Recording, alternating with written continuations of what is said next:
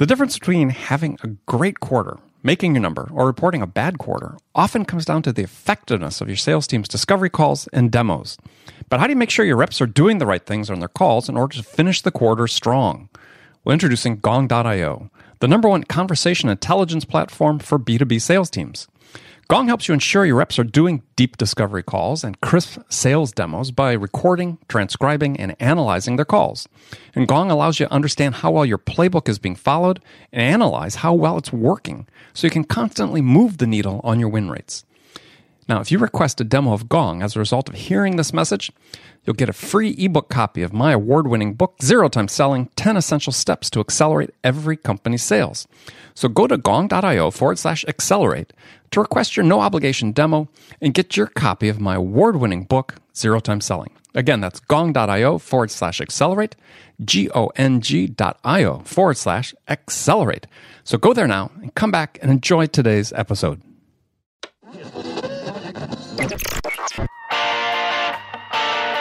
It's time to accelerate. Hey friends, this is Andy. Welcome to episode 541 of Accelerate, the sales podcast of record, where I hold in-depth conversations with today's leading experts in sales, marketing, and leadership 6 days a week. Now, join me today on the show, actually back for the second time, David J.P. Fisher. He goes by the name D. Fish, and he's a keynote speaker and author of a new book, Hyper-Connected Selling, Winning More Business by Leveraging Digital Influence and Creating Human Connection. And we're going to talk about how David sees how the sales process is evolving.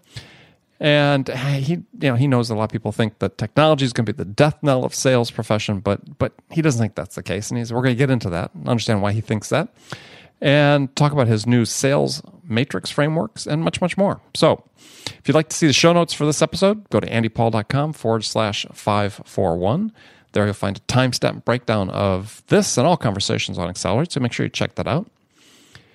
And if you're looking for new ideas, actually, about how to amp up and accelerate your sales, then you need to read my new report that I've written. It's based on the recommendations of more than 300 experts that I've interviewed personally on this program, and I compiled their recommendations into a practical step-by-step guide you can use, their strategies, their tactics, again, that you can use to accelerate your sales today. So don't wait. Go to accelerate.fm/accelerate to get your free copy of my report today. And before we get to David, just a quick reminder that today's episode is sponsored in part by our friends at Gong.io. Gong is a great coaching tool to help managers boost rep productivity by quickly analyzing your sales team's calls and demos. So check it out at gong.io/accelerate. If you do that today, you get a free PDF copy of my award-winning book, Zero Time Selling. So let's jump right into it. David Fisher, welcome back to Accelerate. So good to be here. So standard question I ask all my guests up front is, you remember the last time I had a standard question, which was about, hey, if you were in charge of turning around a sales organization, what things would you do the first week? Here's a new one for you. We do it at the beginning of the show. So the question is, in your mind, what's the single biggest challenge facing sales reps today? The entire landscape of selling is changing. Oh, is that it? That's it. I think I that thought it was gonna we be something are big.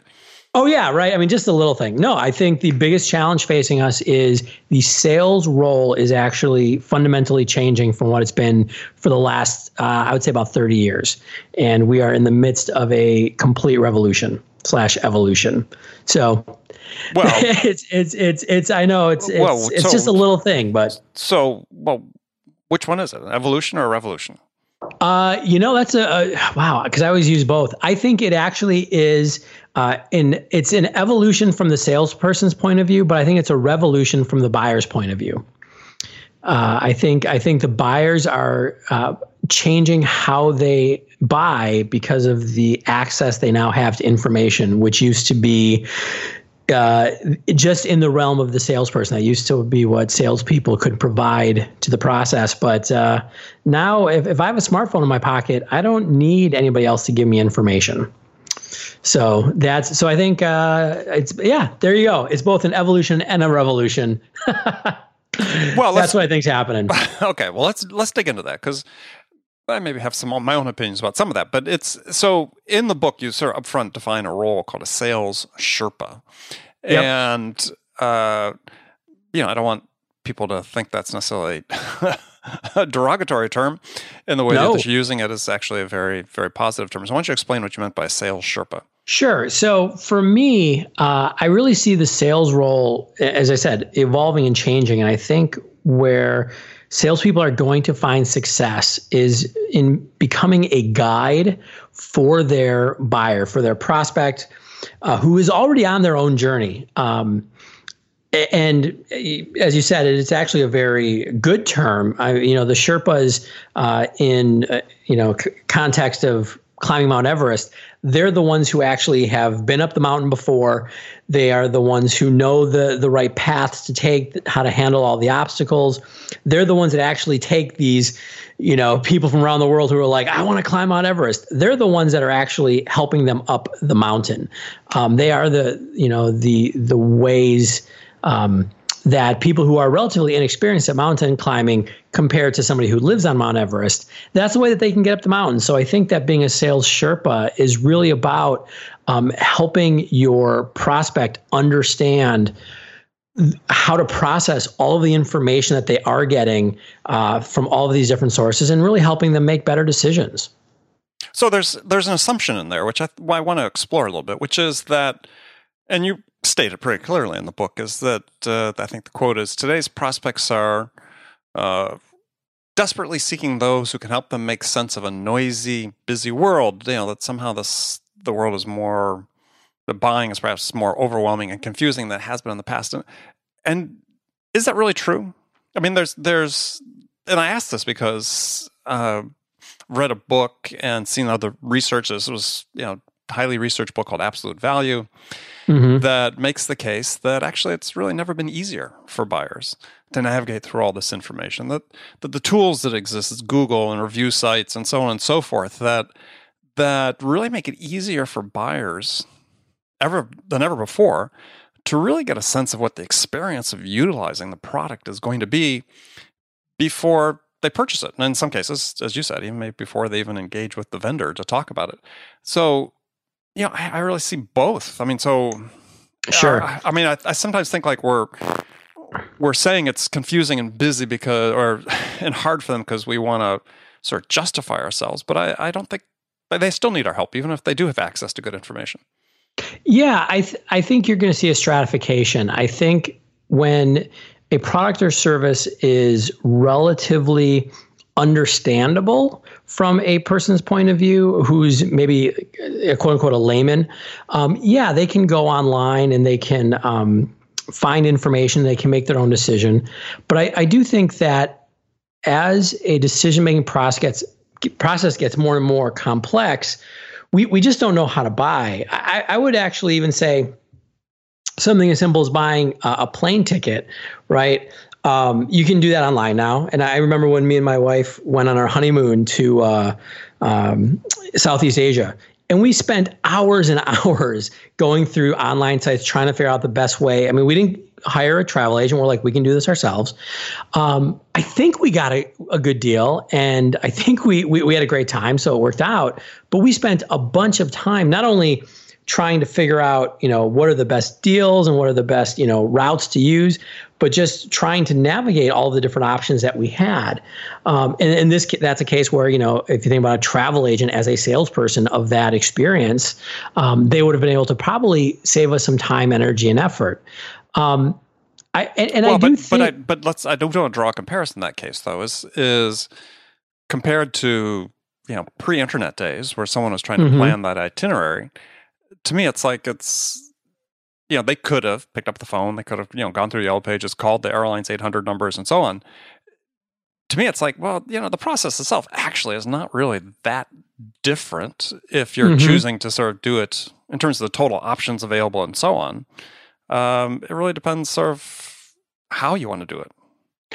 Absolutely. The access out to information is greater. Right, than ever before. And you're right, there is the ability for people, I think, to, if they want to access all of that information however they want. That, I think, has improved. But I think there's also a lot of research that shows just because you have more data doesn't mean that you make better decisions. Oh, right? Absolutely. Yeah, right. It's just the contrary, right? It's just to the contrary. Yep. We have no idea about the data that's being fed to us, what it really means, the context. Yeah, don't get me started. Right. I know you've talked about that before, and I think that's really where the new sales role. I think going back 20 years, if a salesperson, their way in was to be the provider of the information.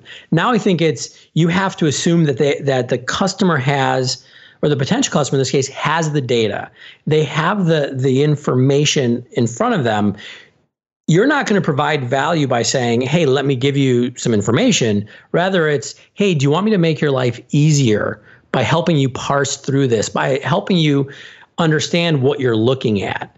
That's kind of what I see happening as we move forward. Because if it really is a relatively simple routine process, I think in that case you're not going to have a salesperson. I think that we're already seeing that that type of sale move into a more automated, online, robo AI assisted process. Yeah, and we're going to see that in some dimensions, right? Heavily transactional products, there'll be a greater role for automation, machine learning, AI, as you said, to chat bots we're always seeing and messaging platforms. But yeah, at some point, a person still needs to talk to a person in certain market segments. And I think that it's not going to be as few as people think. I don't think that we're going to see the attrition happen as quickly as people think, because, and you make reference to this in your book, and this human-to-human moment is complex. That's exactly right. I think that we spent a long time developing this very human need to connect and to trust and to empathize, and we're not going to get rid of that in a generation, right? And the ability to know that the person we're working with is somebody that we can connect with on a human level. It's going to be a long time till I think an AI chatbot is going to be able to take that over. So you're right. I don't think sales is going away anytime soon, because that's something that's a deep human need, right? Yeah. Well, I mean, so sort of taking a step back then is you make the point in the book, and I think you're right, that sales professionals can't really force buyers into, I think you call it a simple linear sales process. But it seems to me it's sort of interesting that that's exactly what's happening in certain segments, right? Is that as we become more transactional and take elements of the SaaS business, for instance, that's pretty much what's happening. Is we are trying to force people into a very simple linear sales process. Yeah, and I might be the person who's saying maybe that's not going to really work long term. Like, yeah, we're trying to force people into that, but if it truly is linear, we can get a computer to do it.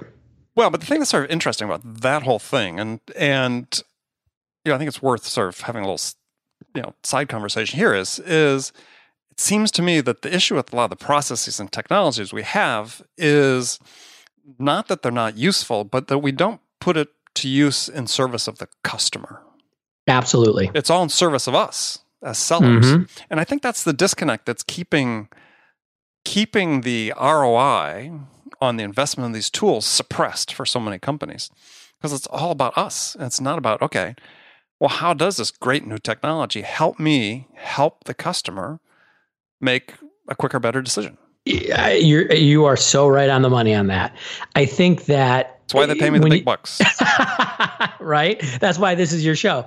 I think what happens is we forget that every bit of technology that we have available to us is simply a tool, right? It's a tool to help us engage with our customer. If we just are talking about the power of trust and the power of human relationships, and that trust, I think, is actually what our ability to help our customers is based on, right? If in the metaphor of the sales shirt, but you got to trust the person who's guiding you, right? Well, in that case, so you have to trust them explicitly.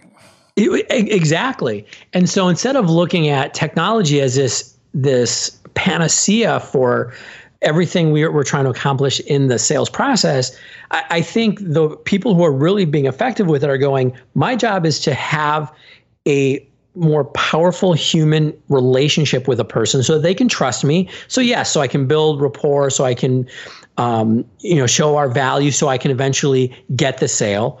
But how can I put all of these tools to be in service of that? Even like marketing automation, for example. How do I make sure that I have these automated tools to stay top of mind with, my potential client versus sending out automated emails that have the wrong names, right? And so all of a sudden my prospect doesn't trust me at all. And you see that happen. So yeah, I think it's going to be really interesting to see. To your point, yes, the fact that we aren't harnessing these tools in service of our customers is exactly why we're not seeing a good ROI on some pretty amazing technologies.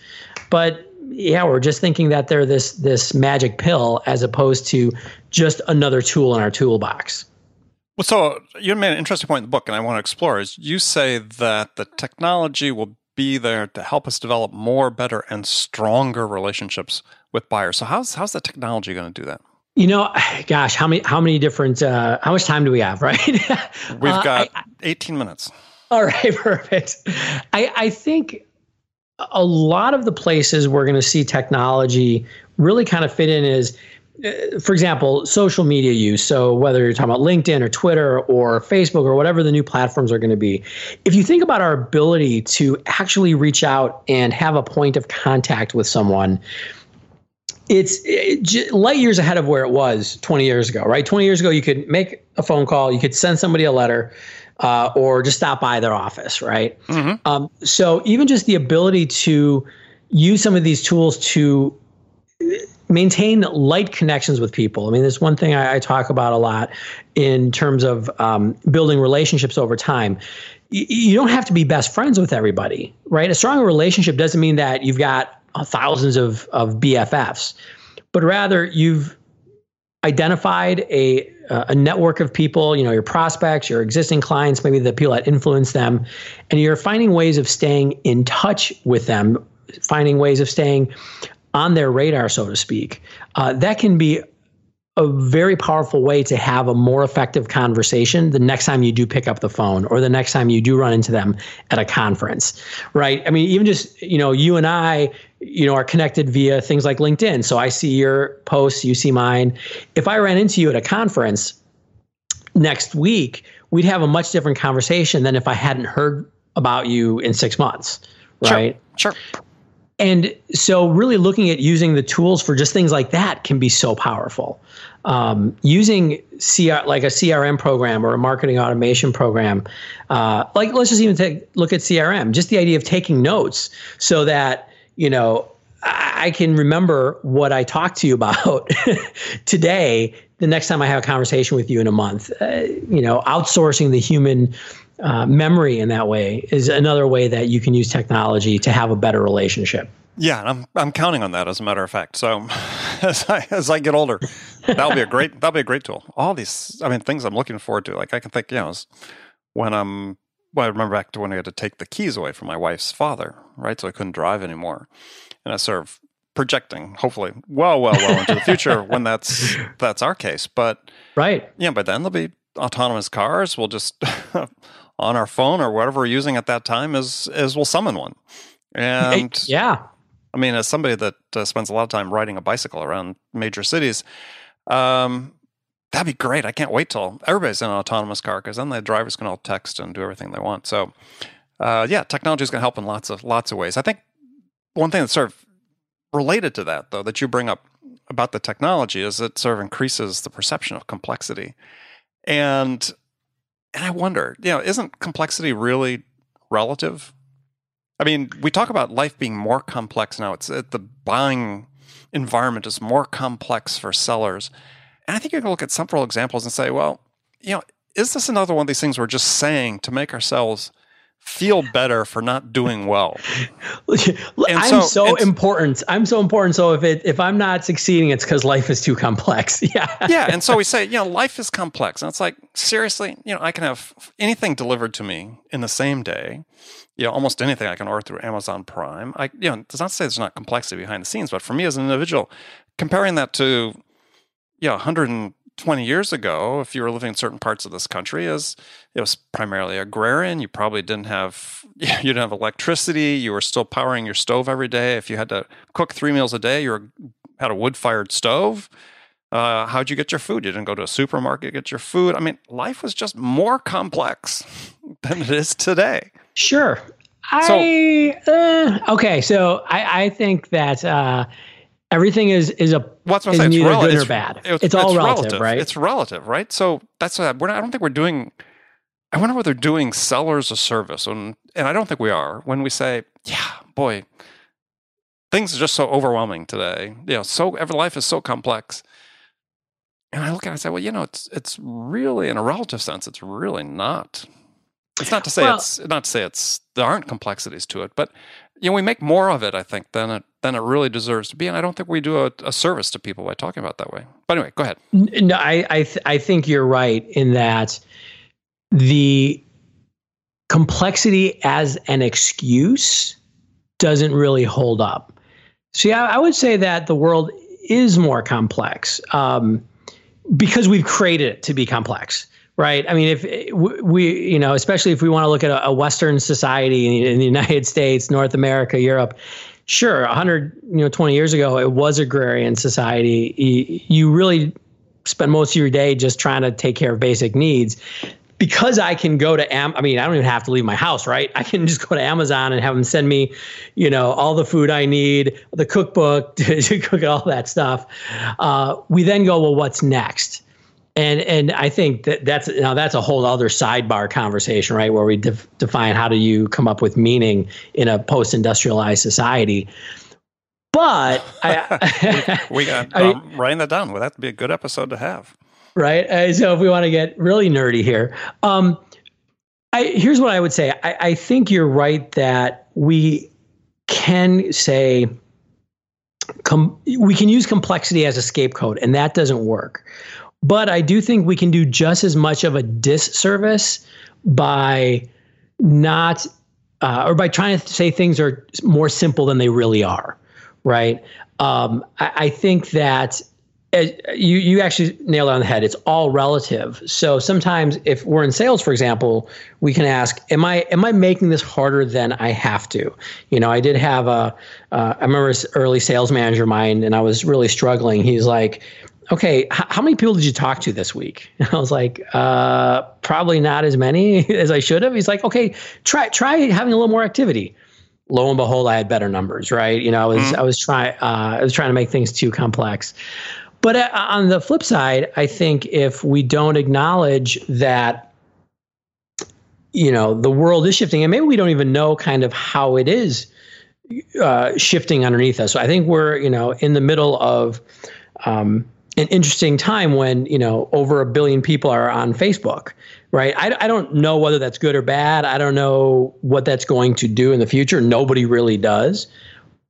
But that level of connectivity has never happened, right? Sure. That person 100 years ago, probably never left their neighborhood or knew really what was going on beyond it. So and we might be going a little farther afield than just sales here, but I love that. Yeah, but let's bring it back to the question, though, is how does that make it more complex, right? I think that what we do is we sort of conflate the complexity with the idea that, at night, sitting at home, what the hell am I going to stream, right?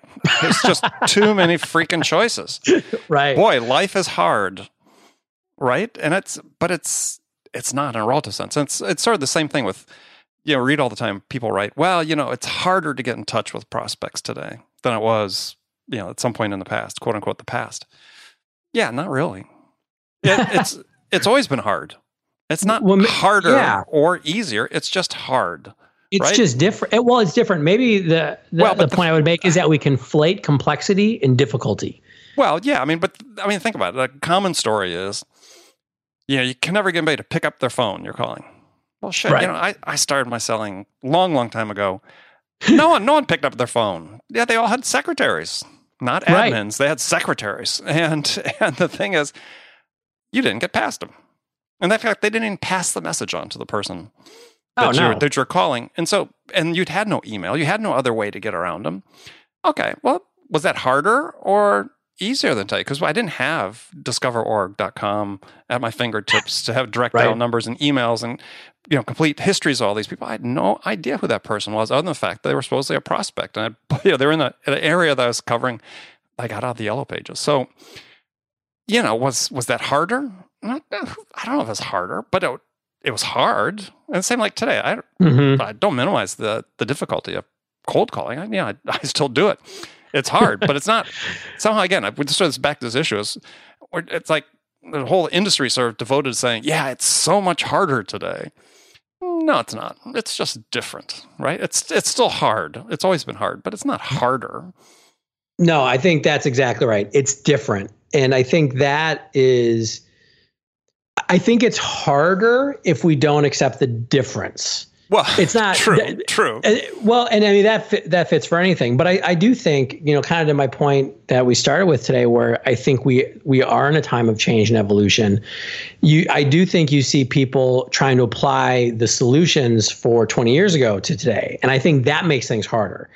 I'll tell you one thing that people, in my experience, when I was coming up early in sales and were unquestionably better at, is building relationships. Oh, absolutely. I mean that's I think that's still a huge part of it. In fact, kind of part of the reason I wrote this book was I was like, with all this technology, it still comes down to, as we were saying before, tools have a better relationship with someone, because that's what you need, right? That's what builds trust. Yeah.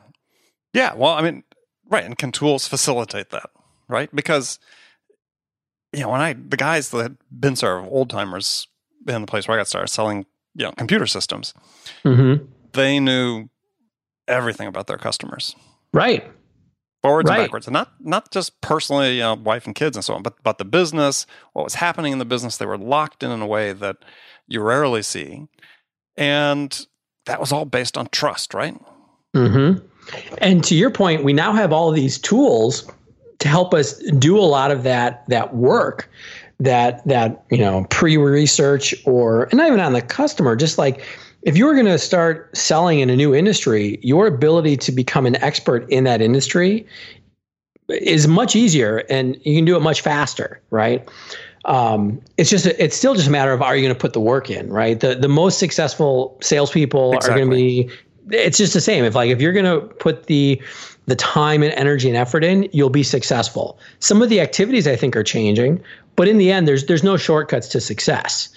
And I think that is where you see people, to your point about putting in technology and not seeing the ROI. If you just put in a technology solution thinking that that's what's going to make people be successful without any of the effort, well, then you're kind of out of luck, because that's not how things work. No. All right. So a concept you use in the book is you could talk about the hybridization of sales. So what do you mean by that? Well, so I do think that we're going to see a lot of if a sales process truly is linear, if it's relatively simple, if it's easy to understand, I think we're going to see that going to technology. The growth of Amazon is a great example, right? Sure. People don't necessarily, there's no shoe salesman really anymore. There's Zappos.com. I think you're still going to see the very complex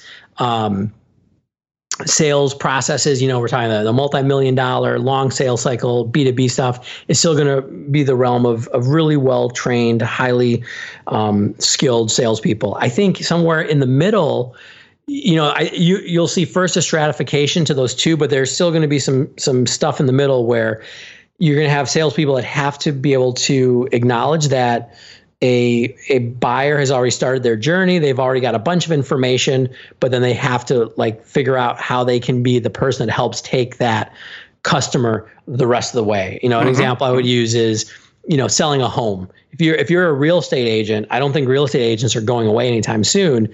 But as opposed to 20, 30 years ago, somebody didn't have a ton of information. Now I can walk in, if I want to buy a home, I've done the MLS searches, I've got Zillow.com, results, I've got all this information.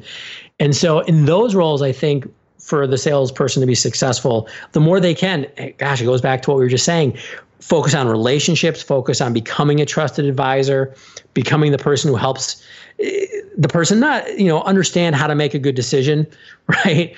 Not only based on the information, but maybe helps them through the decision-making process because they don't do it a lot.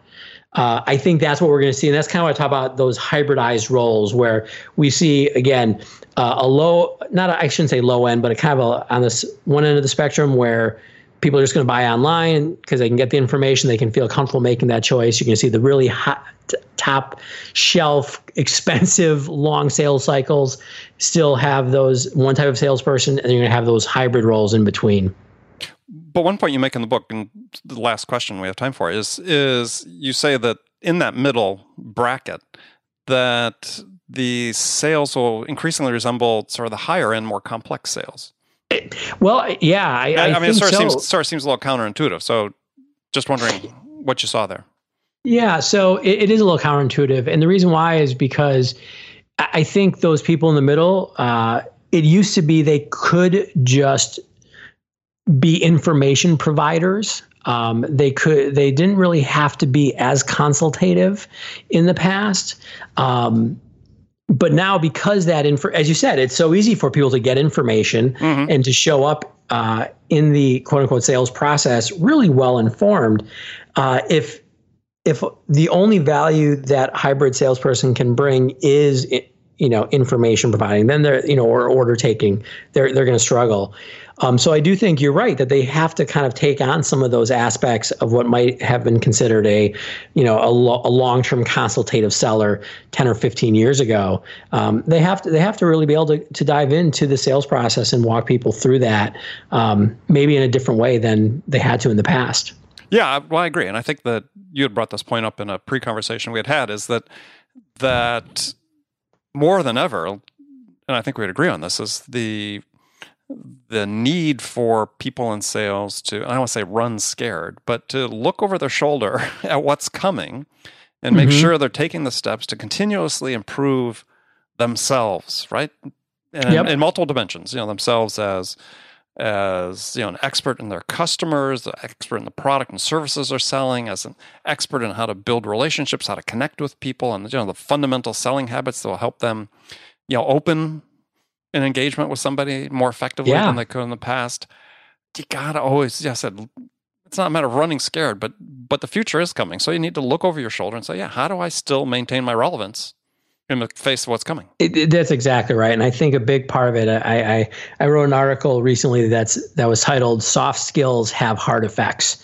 And, I do think a lot of what you just mentioned is this idea of not only developing your knowledge of your industry, your knowledge of your customers, but also just how to engage with people, right? How to have good conversations, how to build trust. I think there's a lot of skill to this. And so if you continually improve that part of your professional life, even as we go through these changes, to your point, we're still going to have relevance.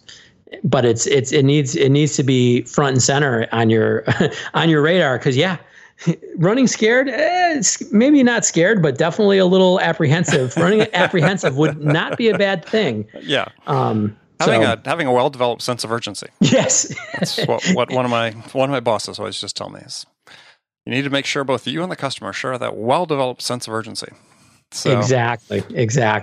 All right, David, great stuff. Really enjoyed you coming on the show again. So tell folks how they can find out more about you and your new book. The easiest place to find me is online, davidjpfisher.com. It's my home base for everything.